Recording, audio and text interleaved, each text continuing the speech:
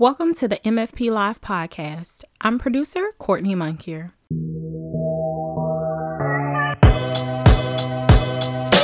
On this episode of MFP Live, publisher Kimberly Griffin and editor Donna Ladd speak with Anastasia Higginbotham. Anastasia is the author of the children's book, Not My Idea, a book about whiteness, an award-winning book that has gained the attention of many local and national politicians. She talks about her journey of writing children's books that deal with very real topics in an effort to help children to cope with the changes in their lives. They also discuss the importance of not censoring children from the realities of race, but instead being honest with them about it. Anastasia is a Pennsylvania native who launched the children's book series Ordinary Terrible Things in 2015. The children's series discuss divorce, grief, sex, and race. Her acclaimed book series has received much recognition, with her latest book, Not My Idea, a book about whiteness, being named as the 2019 International Children's Library White Raven Book.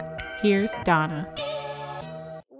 We have a really timely show tonight. Many of you have seen all of the conversations and the stories that Mississippi Free Press particularly has been doing about efforts to ban books and other materials in Mississippi schools and libraries. In fact, we ran a story recently by Ashton Pittman about the state auditor, Shad White, endorsing some of those efforts to remove certain kinds of books from schools and libraries in the state. And there was one book in particular that he really focused in on. The book, Not My Idea, a book about whiteness, a children's book by Anastasia Higginbotham, was one of the examples that he held up. And he said this about her book: everyone should be for teaching civil rights to children. They should not be for teaching kids that an idea about whiteness that some white lady made up 5 minutes ago is evil. That white lady is here with us tonight. Anastasia is calling in from Brooklyn. Welcome, Anastasia, and we're so happy that you're here tonight to talk about this. I'm so happy you invited me. Thank you. And for those of you who may have missed it, Anastasia also did a column that she submitted to the Mississippi Free Press, which is how we kind of got to know her after the Shad White piece. And so that is a column that she's written in MFP Voices piece that she submitted. And for the record, I've also invited Shad White to submit a column about his views on this. And we've also invited him onto MFP Live, and we haven't heard back from him. But that invitation has gone out a couple times. So Anastasia, first, tell us more about yourself, where you grew up, and then kind of how you ended up writing a children's book about race and racism. I grew up in southwestern Pennsylvania in a town called Washington, PA. I'm one of 5 children, the 4th of 5. We're all named to match. We all have names that begin with A. My upbringing was very loving, and my parents are Italian and Syrian. So I grew up eating really, really good food. The books are something that I've made my whole life. I always have drawn little stories and illustrated them and written the stories to go with them. And throughout my life, made little books and given them to people I love. And the books that I make now are a series called Ordinary Terrible Things. And each book focuses on some aspect of childhood that is ordinary and terrible enough that it warrants taking a pause and taking a moment. And each book really bears witness to a child going through change, going through some sort of upheaval or crisis in their lives and in their identity. The books are Divorce is the Worst, Death is Stupid, Tell Me About Sex, Grandma, and Not My Idea, a book about whiteness. And then my most recent book is What You Don't Know, a story of liberated childhood. And a new one coming in April is called You Ruined It. And that one is about childhood sexual abuse. So each book really takes us into a very compassionate witnessing of a child who's coping with their life exactly as it is. I make the books using collage on grocery bag paper. and other discarded paper. I use discarded materials. The only thing I pay for is pens and glue. I make them as paper dolls on these little backgrounds, and they've become, everything to me. Each one is expressing some aspect of something that I experienced in my childhood, but has really changed me, like those events that break you and make you. Mm-hmm. So the book about whiteness came about I started to write it in 2013, 2014, with the help of and with the encouragement and blessing of the Black women educators at the school where both my children at the time went. It's called Brooklyn Free School. It's in Clinton Hill, Brooklyn. And the focus became like, if we're going to do justice, we need to do racial justice. We need to really look at this. And so all of the families were invited to discuss exactly where we're at, where we're coming from in terms of our racialization. Mm-hmm. And the white families were invited to really look at whiteness. And I have always been an activist. I've always been tuned in to issues of injustice and planting justice instead. And yet it wasn't until I was in those rooms, in those conversations with not only the women educators who had gathered us, but also my fellow family members, the parents of the students going to this school, Black and brown parents and parents of color, who, when we came together all together, we got to hear from each other about what people were experiencing, but then we would also break into groups, and white people would talk with other white people, and Black and brown people would be able to talk with one another, and just talk about how race has affected us, and then how are we raising our children up in that, and what are we modeling for them, and what do they see us caring about and paying attention to, and what do they see us avoiding if that is the case. Around this time is when I saw the Toni Morrison interview on Charlie Rose, which is from 1993, but I didn't see it until like 2013 or 2014, where he asks her how she feels about racism. And she says, "How do you feel about it?" She puts the question right back to him, and then tells him white people have a very, very serious problem, and they should start thinking about what they can do about it. Leave me out of it. And that to me was thrilling. I felt such a charge of responsibility and joy in being able to bring myself more internalized, more fully to seeding and cultivating racial justice everywhere, in every way that I possibly could, especially in my own mind, but certainly with my children. Well, you talking about that reminds me, several years back, for 3 years, I was what was called a W.K. Kellogg Leadership Fellow, right? And so I was in a cohort in Mississippi with, I think there were 3 white people in the cohort. And I bring that up to say that we had conversation after conversation after conversation, right? And about race and racism, but also about inequity and education and schools and criminal justice. I mean, all sorts of societal kinds of things. And as you know, everything's magnified in Mississippi. The problems are everywhere, but everything's magnified here for good reason. Bad historic reason. So I only say that to say that was wonderful. And usually I was the last person to talk because my whole point was to listen, and to try to take in as much as I could take in and to understand.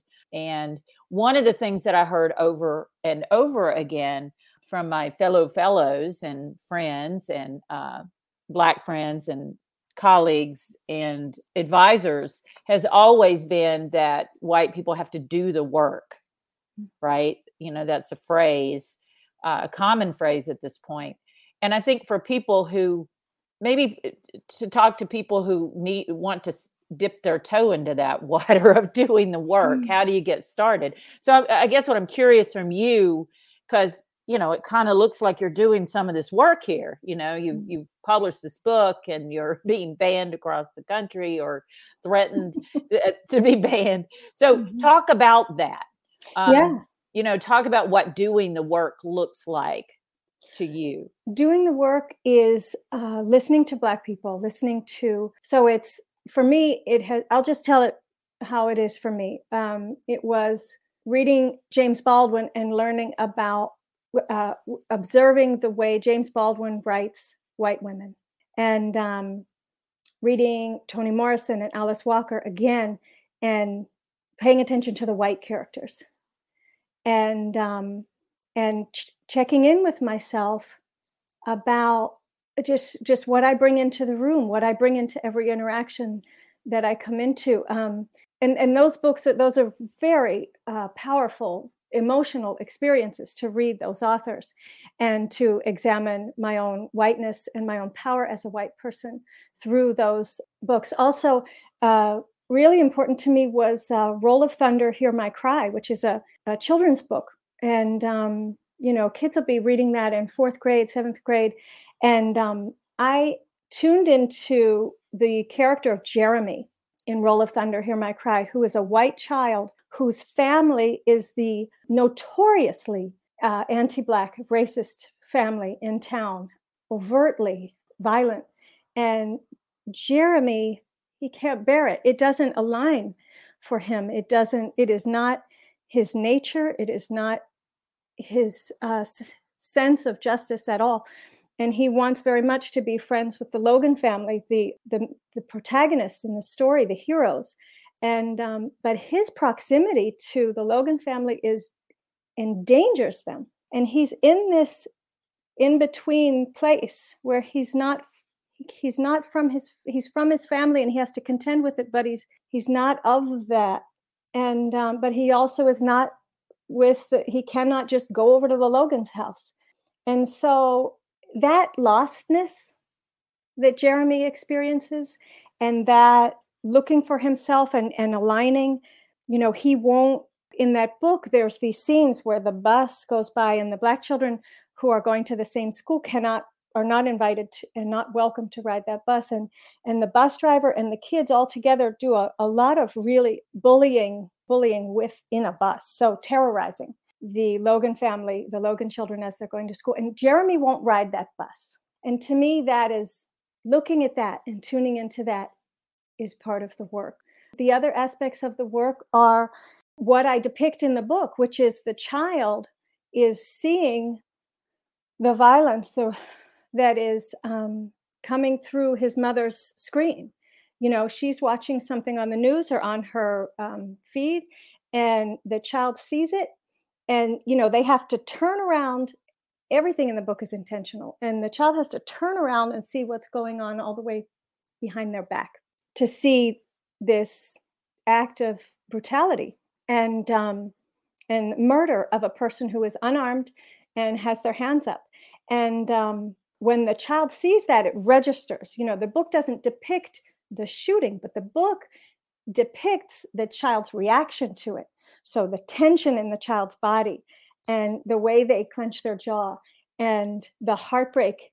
Well, the confusion, the heartbreak comes later, but in the book, the confusion that comes first when the mother turns off the TV right away and says to their white child, "You don't need to worry about this. You're safe. Understand?" And the child thinks, but does not say no. And so that moment, engaging from that moment for an adult or a child, to me is a very useful way to get into the work, because the work is connecting with our own humanity. The work is connecting with our own instincts about racial justice. The work is aligning what we believe intellectually, what we know in our minds, and what we feel in our gut, and then how we move through the world. How much space do we take up? How many other voices do we drown out? Whose backs are we standing on? Who are we not giving credit to? In what ways is our money and experience of money and interest rates and credit scores. And in what ways is the favoritism toward people who appear as white, who show up as white, and or who have proximity to whiteness, in what ways is that just filling our pockets? Even at different scales, of course, and in what ways are we not finding the same trouble? So in the book, I show the child in the store looking, the mother wants to buy something, the white mom wants to buy something, and the white child is just looking at some bowls up on a shelf. And there was also a black child in the store, and they're looking at some bowls on the shelf. And I show the security guard in the center of the page with their eyes on the child who has brown skin. And I show the police cars and their sirens outside the window of the child traveling in their mother's car. And the child is undisturbed by those police sirens. They've never been pulled over. They've never been harassed by police officers. And so there's a relaxation, there's a lack of trouble, there's a lack of anxiety and vigilance. And yet what we see in the book is a child who is unnerved and very disturbed. And what we see on the page where there's a press conference. So it's all happening in the course of like one day. And we see the white mom takes the white child to visit an aunt and uncle. And we see the child watching the TV at the house of their aunt and uncle and seeing the press conference. And, in the book, I say, you may get the message that racism is only happening to Black and brown people. And you see the child, the press conference that I frame there is a direct reference to Alton Sterling, who was murdered in Baton Rouge.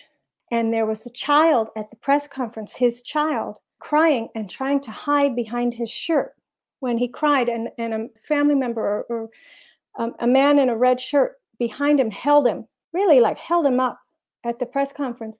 And so in that scene, in that spread, the white child is full of emotion and beholding the Black child on the screen, who is, both of the children are covering their mouth. Like the emotion is too big for their bodies. The injustice is unfathomable to both of them. And yet on one side of the page, the child who is grieving and covering his face is being held.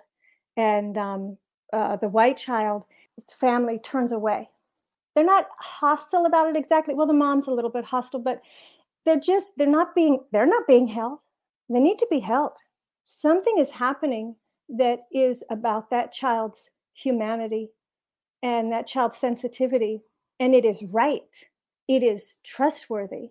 And the two women there who turn away because they can't watch the news and they're making excuses for the police officer, they're missing an opportunity to embrace that child and to understand more about themselves and about what this child will lead them into, which is what they're trying to avoid about, racial justice is possible, I say in the book, but, only if we're honest with each other and ourselves. And so the child's curiosity is what leads their own family.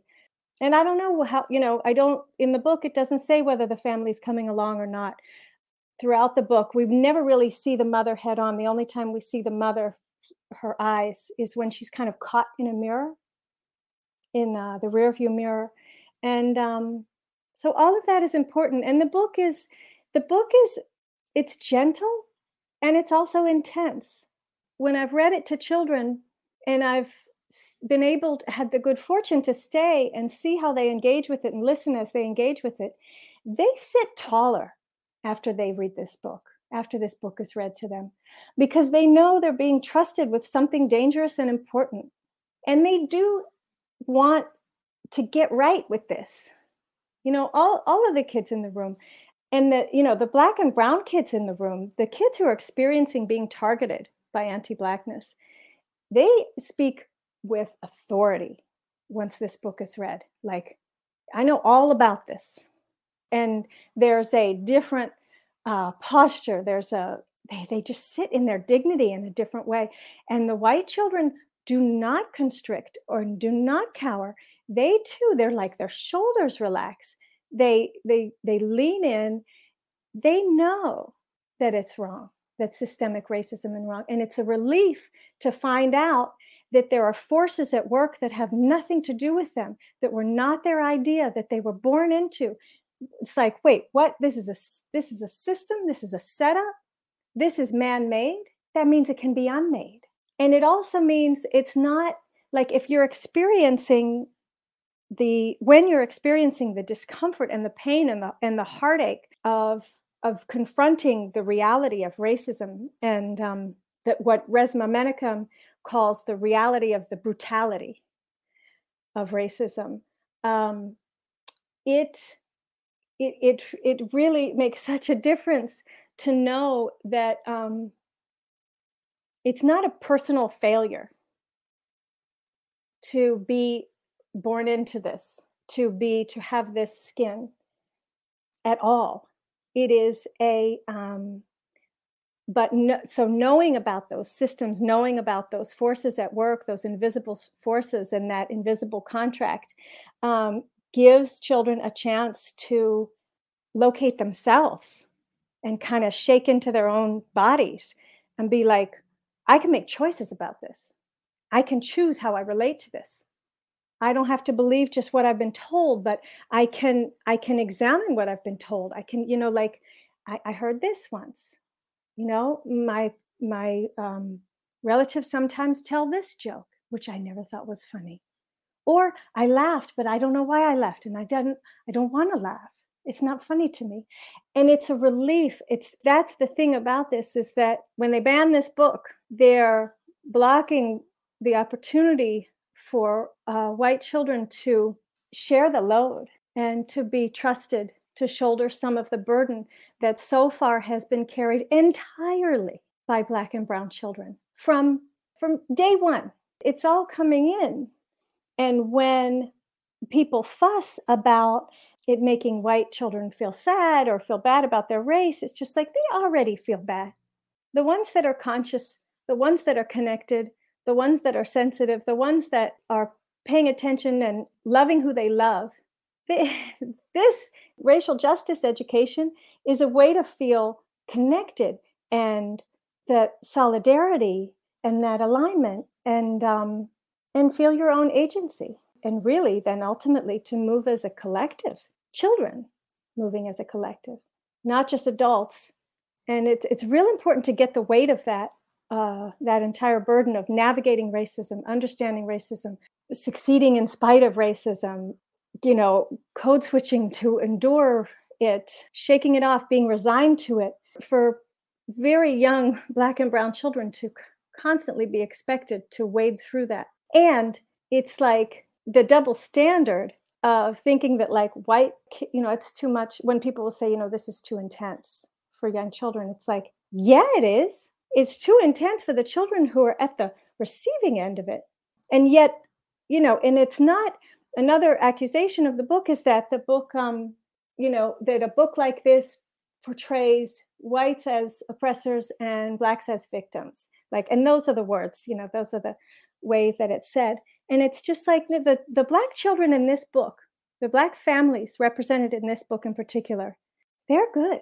They have each other. I mean, you can see on all the pages, they're holding each other. They're aligned with one another. They know who they are. They know what it is. They know what the world is. It's not new information to them. There's the riches of that, the cultural experience of having each other and having the language for this. And that's where, it may be brand new for the white child, but the book says you're welcome here. You're needed. You belong. There is a legacy that is not the legacy of racialized terror, but the legacy of racial justice, of joining together in solidarity within Black-led movements that white people have always been a part of. And when we tell white children that, then they can step into that and belong immediately. I want to go back to something you said at the beginning, because I think it's always good to set the tables so that when you hear it, you hear it. You talked about sitting and listening with other parents and educators at the beginning, and you talked about what are you paying attention to? What are you focusing on? Is white or white presenting? What is happening in your home, in your conversation that is not useful, possibly racist, even if it's benign? What are some things that you heard that you went, oh, in those conversations? Stuff about hoarding resources, being first in line to get the thing, whatever the thing is, the spot in that good school or that good class. So hearing about hoarding resources, the wealth redistribution, the necessity of reparations, and reparations done in a way that is different from a gift, different from a donation, not the same thing. Reparations for repair, and centering ourselves as white people in the taking up a lot of space with our processing and defensiveness or shame, that being stuck in that like shame thing that it's no good for anybody. Also the thing of like the necessity of shifting. So this idea of an ally, I don't think of myself as an ally, and I learned this from those conversations. It is in my interests to liberate myself from this structure that I did not choose, that was not my idea. This is not a situation to feel lucky and guilty about. That is not what's happening here. That is why the devil is on page 58 in the book, offering special favors, stolen land, stolen riches in exchange for your soul, because that is not good for me. I don't want that. And the devil is not a person. The devil is the devil. Devil is evil. It's not whatever. They try to distort it, but I know what it is and you know what it is. The liberation you're fighting for is your own. You're not doing this for somebody else. You're not doing this to be like a good white person. It's like, do you want this? Is this your idea? And if it isn't, how are you going to live differently? How are you going to move through space differently? How are you going to do money? How are you going to, like, these are really good questions to ask ourselves. Like, how do we want to be in this moment? And what do our children see us caring about? What do we tune into? And whose voices are the authority in our lives? And, that's why things like, that's why James Baldwin is so important, and this idea that a white lady invented the term whiteness 5 minutes ago, and that was, he's just messing around by saying, he knew what he was doing with that. These are everything I learned from Black women and men who were gracious enough to put it in a book. And then in terms of the school, that's the other thing, Kimberly, that idea of, go do this on your own, go do this with each other. And there's some, Malcolm X has some beautiful language about like, you need to do this too, like do it over there with each other. And we know what we need to do over here. I don't need you to do anything for me.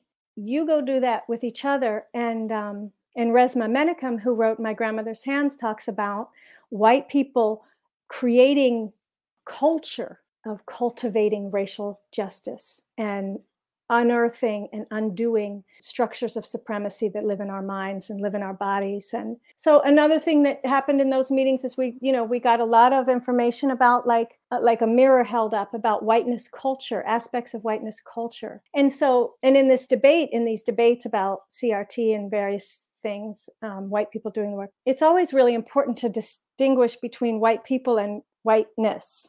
Well, it's a couple of things you said, because I've been talking a lot with different groups that I'm involved in.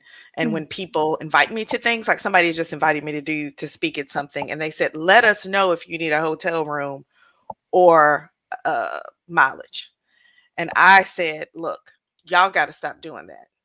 Either you offer everybody the thing or you don't. Because what you're doing is you're putting the onus on whoever it is that can't afford it or needs a little advance, And you say things like, well, just put it on your credit card. Everyone doesn't have a credit card, Right. even if you think they are this middle class, whatever. And so I've been saying a lot in meetings, I've been saying, if it's not a reimbursement, if you're giving people $1,000 to travel, give them $1,000 and move on.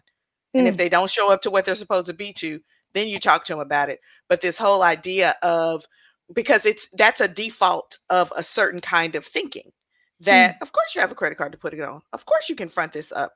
And I said, it's very uneven, because we're inviting these very young people that just left college, and we have all these different layers. And if you give people the money, and if you don't trust people, don't invite them. And so then, and everybody's, oh, and so that's, I've been thinking a lot about how we deal with money, and how we deal with money in a professional sense, and the default of whiteness in literature. I read a lot. I don't read a lot. I read a lot of fiction. I don't read a lot of mysteries. I listen to a lot of mysteries when I'm driving. And there are authors that describe people just like they are. She had caramel colored skin and dark hair, or she was a blonde and she was kind of olive color. But there are other authors that must tell you if the people are not white. So the default is that this is a white person walking into the room unless I tell you they're not white. Yeah. Yeah. That default. The default of whiteness. Right. Yeah. It's this default of, and the idea that all children are so fragile that they cannot hear the truth, and y'all yelling and fighting in front of them and getting divorced and drinking too much in front. I mean, come on now. We notice some of these people, you're drinking too much in front of these children. You're screaming. You're having knockdown dragouts when the doors are closed, and you're worried about if they're reading about the March on Selma. Stop it. Yes. It's like, it's like they got some trauma, but that's probably not it. I don't know where I was going with that, but those were things that made me, when you were talking about that, it's this default to a certain kind of behavior. And one of the things I've noticed is that people who call themselves allies, I don't call them that. That's what they call themselves. I'll watch, like, when they're out with their friends and all their friends are white and all their kids' friends are white, and they send their kids to a white school. And I'll think, that's not helping. And I'll say, well, when was the last time a Black person came to your house for dinner, or you went to dinner with a Black person, or a brown or an Asian person? Everybody's like, it's like, then you don't know me at that point. You have some ideas, and they may be well-meaning, or they may be not. Which is what you're talking about, is you have to sit with people and listen to them, instead of having this idea of who they are and what they believe and what they want from you. But I'll turn it over to Donna. And they have to want to spend time with you. Are you someone that somebody could spend time with and it not cost them? Oh, that's good. I'm gonna use that one. It's gonna cost them.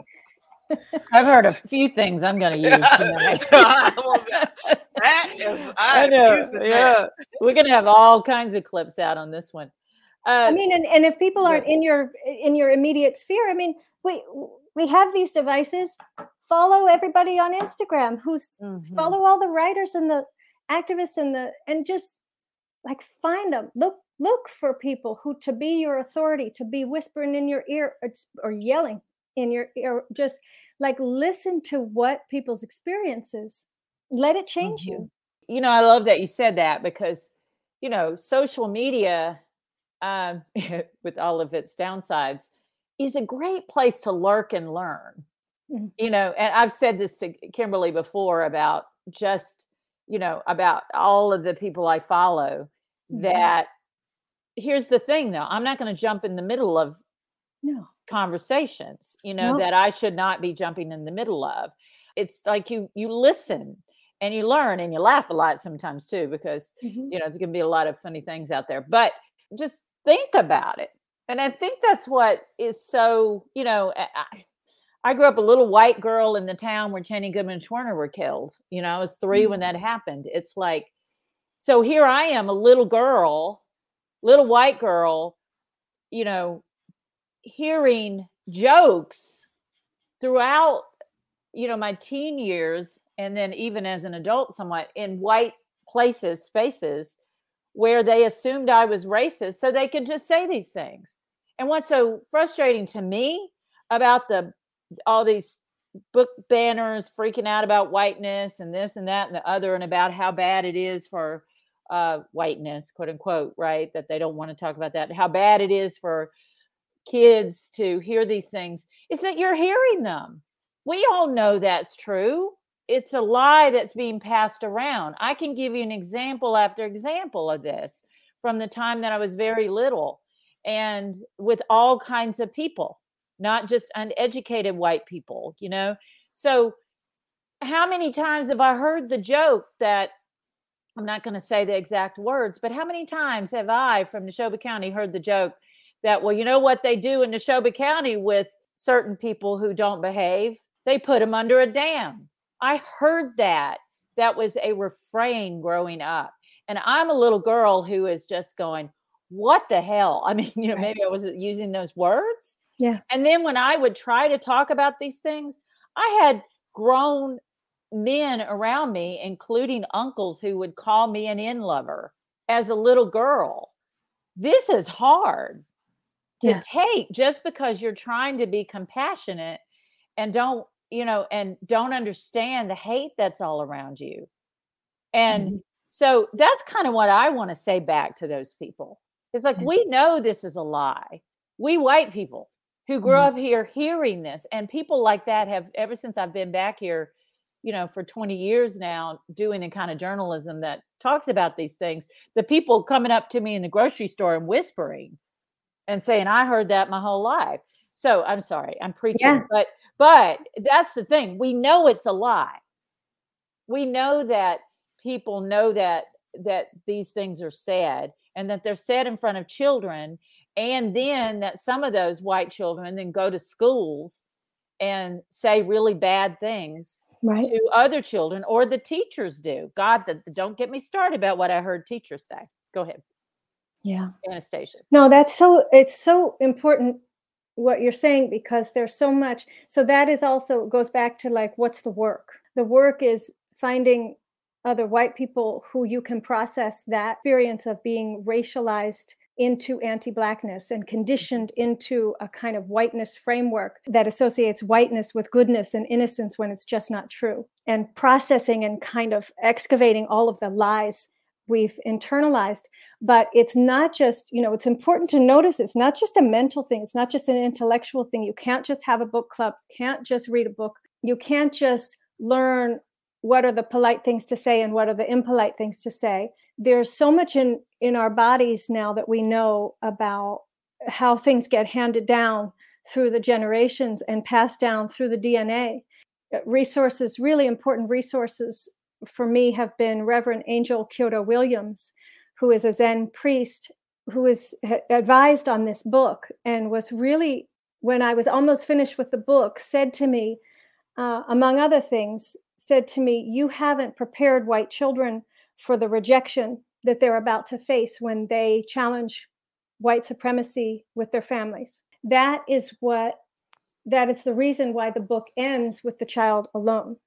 They run through that playground to get some air at the end, and the Black girls are there playing together and enjoying themselves and all, you know, in the tire swing. The white child just runs on by because they got some stuff to work out on their own. And that's why the book, you know, offers it, why it's so important too, to connect them with other kids, other white kids, and with us, and with their family members who they can, you know, come home and talk about it with, and process some of what's roiling in their gut about it, because it is sickening. And it is sickening to hear those things. But there's a lot we can do. There's a lot available to us in somatic practice. I don't know if people are hearing about this, but it really is. It's about just connecting with the body and connecting with what's all buried in there and tucked in there, and finding ways to, you know, get that flow going and be able to bear it, be able to stand it when it's tense, when it's hot, like, and literally constriction in your body and hot in your stomach, and be able to stay and continue to unravel ourselves from this thing we're all caught up in. Yeah, you know, you said there's so much there. I've just got all these emotions churning, because I've got all this stuff from childhood, that you have to spend a lifetime unpacking in some ways. It's a life's work. But the things that I want to say is that the things I'm proudest of are walking out of rooms where people were being racist as a child and as an adult, making that point. And then the other thing that I want to add to that is that there is a real joy in to talk about these things. There is so much love on the other side of it. The people that you get to know, Black, white, other people who want to come together and face these things and to talk about them and to do something about them. No, we're not perfect. We're going to mess up and we got to help each other through it. All of those things are true, but there is and that's what I like to say to people. You don't know what you're missing in the joy and the love of this. So say a couple words about that, Anastasia, and then we have some reader questions we want to jump in here on too. But say a little bit about the joy, because I know that you agree with me on this. I just have a feeling. I do, because we're not alone. We're not alone. That legacy in the book, there's the moment where the child opens the book and reads the words, for 400 years, white people have committed outrageous crimes against Black people. All along, every step of the way, people who love justice and love each other have been fighting back. And that is really important and possible and immediate and accessible in this moment. And so, because the side that we're on is the side of love. And love is not enough in terms of, let me say it this way. Kindness is not enough. Being nice to everybody and loving all the skin tones is it's great. It's great when you're this age. But interrogating structures has to come very soon after that. And I see it as the chance of a lifetime that we get to do this with each other, that we get to do this with our children, that we get to align and be in solidarity with everybody in the pursuit of all of our liberation, which is Black liberation is our liberation. And so to align with that, when I went on tour, I'll say this as quick as I can. When I went on tour for this book in 2018, I took a cardboard sculpture of Colin Kaepernick with me, and I painted him, and I made him exactly the right size so that I could fold him and take him as a carry-on on the airplane. And then I would unfold this cardboard Colin Kaepernick, and I would stand him up next to me, and I would kneel next to him when I read. And it was a way of aligning. It was like a ritual. It was a practice for me to align with Black liberation each time I read the book. And the pleasure that children and adults, but the children got out of doing the same thing, as soon as I was done reading, and they would come and they wanted to kneel with him. They wanted to be right in that spot. And, and he was small and he was their size. It was a bodily thing that they could do, is to let me put myself where I want to be instead of just getting swept along. And there's joy in that too, in having a choice and in being natural. It is much more natural to love each other and connect with each other and to fight with each other to make sure that everyone's all right. It's much more natural to do that than to hoard power and wealth and access and then feel shame about it. That's weird. But or not feel shame about it. Or feel no shame about it. At least if you feel shame, we got a jumping off point. So we have a reader question, and you've answered a viewer question. I think you've answered part of this, but it comes from YouTube. So wherever you're watching it, you can also watch it on YouTube and Facebook. What do you make of the new wave of book banning, which we talked about? And they also talked about books that look at race relations, LGBTQ issues, and now apparently the Holocaust, which is insane. Yeah. That's Bryant's Wow. question. Be afraid, be alert. It's happening.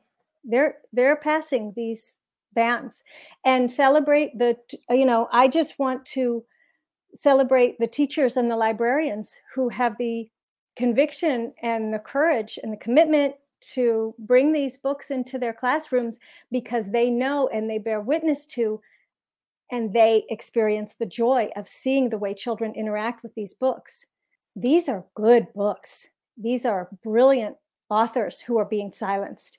And it is a matter of life and death. We know that how important it is to have a strong sense of your own identity and to see yourself reflected and to know that you are the human and divine in spite of what people are saying God says about you.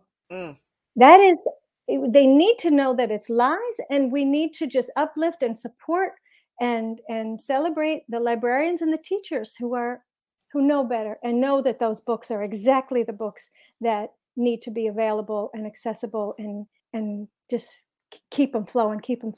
So the people who are doing this, and they're not innocent, it is connected all the way to the, who's supposed to be set up to get elected in the next midterm elections, and then after that, and after that, and after that. These moms groups, concerned moms groups, are funded, deep funded. It's not innocent, it's targeted, and it's racist, and it's endangering children and the LGBTQ community, and it's just in the anti-Semitism, and it's all connected to the violence, and we know who to support and how to be vigilant and keep these books in circulation, keep them on the shelf. And these are moments where we get to make choices that align our beliefs with how we move through the world. Do you see Dawn's question there about the Tennessee school district? I mean, this just banned Mouse.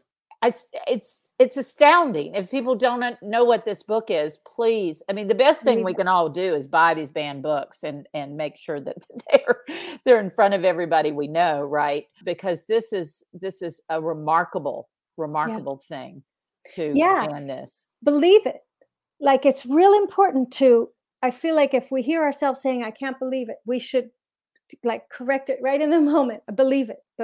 It's real. It's really happening. They're really trying to do it, and they're succeeding to some degree. So everywhere that we can plant justice instead, everywhere that we can stand with each other, stick together, and make it real clear that we're not going to give those up. We're not going to silence those authors. We're not going to censor them.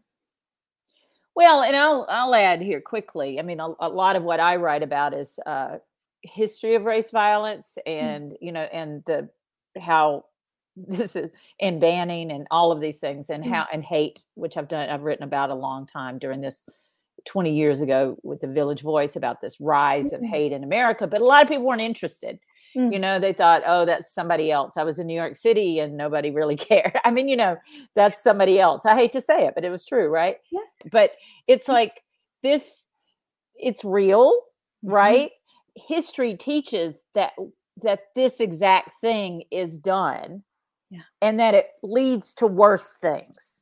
Yeah. Now, of course, ironically, or whatever, they're trying to ban that history that would teach that, that so that we understand as a nation what we're seeing. And it doesn't matter. I mean, people of all points on the spectrum should be worried about book banning and going after the First Amendment and suppression of thought and all of these other things. I mean, that's what I would say to people when, in 1875, give or take, it was the white Democrats and Dixiecrats of the South who were, pre-Dixiecrats, but who were banning and censoring the textbooks to make the Confederacy look better. This is something that I've written about a lot. So, I mean, this is not new, it's just that it is on steroids right now. And one of the things I want to lift up something you said, and then I know producer's going to make us take this out, but you said something really important there with the structural point, and that I want to put a fine point on for folks. is that if we just declare everything equal, you embed the inequities. This is really important. And that's so important. It's like the inequities aren't fixed, and so people are starting at a different place. Like and so that's the point. If we don't look at the systems, and we have a series now that's going on, the Black Women COVID and Systemic Barrier System that we're doing. We call it the BWC Project, but it's about showing how problems that were magnified during COVID-19 for Black women and their families are because of these systemic and structural inequities. And so that's the message that I want to send to folks, that all of this should transcend partisanship and all of that BS. It should be about understanding that there are reasons for problems of today, and that if we just decide everything is equal, then those problems never get fixed. They just get baked in for future generations. Right. No, we have to shake the whole thing. We have to dismantle loosen the bolts. Right. And it just takes understanding and love. I mean, just being willing to face these things. And then the other fine point I'll put on what you said, lifting up your points, is that this also it's also about, I didn't do the things my ancestors did. I didn't own the slaves. I didn't fight for the Confederacy. I didn't, I don't know if anyone lynched anyone. I do know the other things, but I didn't do those things. And so facing these, what we're talking about here is not about saying that we're guilty or inferior. I am inferior to no one or superior to no one based on anything, but certainly my skin tone. And so that's I'm saying that back to the banning folks, because the messaging is false in the reasons that they're trying to do those things. And I think I saw myself as the little girl in your book, the little white girl trying to figure it out. Yeah. And just, it brought back a lot of the pain of being a child and going through those things. So give us one, I got to take us out, but one piece of advice, one challenge to white people watching this, if they want to do something, what would you tell them to do first? Oh God.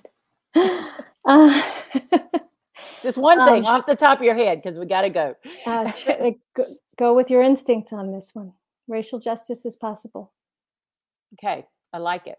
Just taking action. So go in here. In. Yep. Go with your gut. Go with your gut, because you know what's wrong and you know what's right, and then live into that. Live into it with. And choices. You said do it for yourself. To save yourself. Yeah. I like that. And you'll feel it. You'll feel it right away. It'll shift. How you do everything. Okay. I got us late here. But wow, this was such a great conversation. Thank you for coming and talking about this. As I said, we've invited Shad White onto the show if he'd like to come talk about why he doesn't like your book.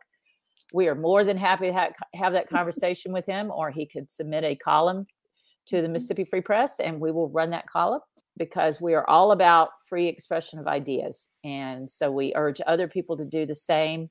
You're welcome. If you have an opinion on an issue, as long as it's factual, we're not going to print a bunch of lies. But if you have an opinion on an issue and you'd like to get in touch with us about that, you can send that to me or to Asia Wiggins, who is our Voices editor, Asia, Azia, at MississippiFreePress.org. And we will see about getting you on the Mississippi Free Press website, because we have got to keep the ideas exchanging and flowing, especially at this point in our history. Thank you so much, Anastasia. We appreciate you coming on and just talking about your book and letting people know what it's really about. So thank you very much. You both too. Thank you, Donna. Thank you, Kimberly. You're welcome. MFP Live is a production of the Mississippi Free Press, reader-supported solutions journalism for the Magnolia State. You'll find it at mfp.ms. MFP live streams most Thursdays on the MFP's Facebook and YouTube pages, where you can listen live and participate in the show by commenting. The MFP Live podcast is an edited version of the live show.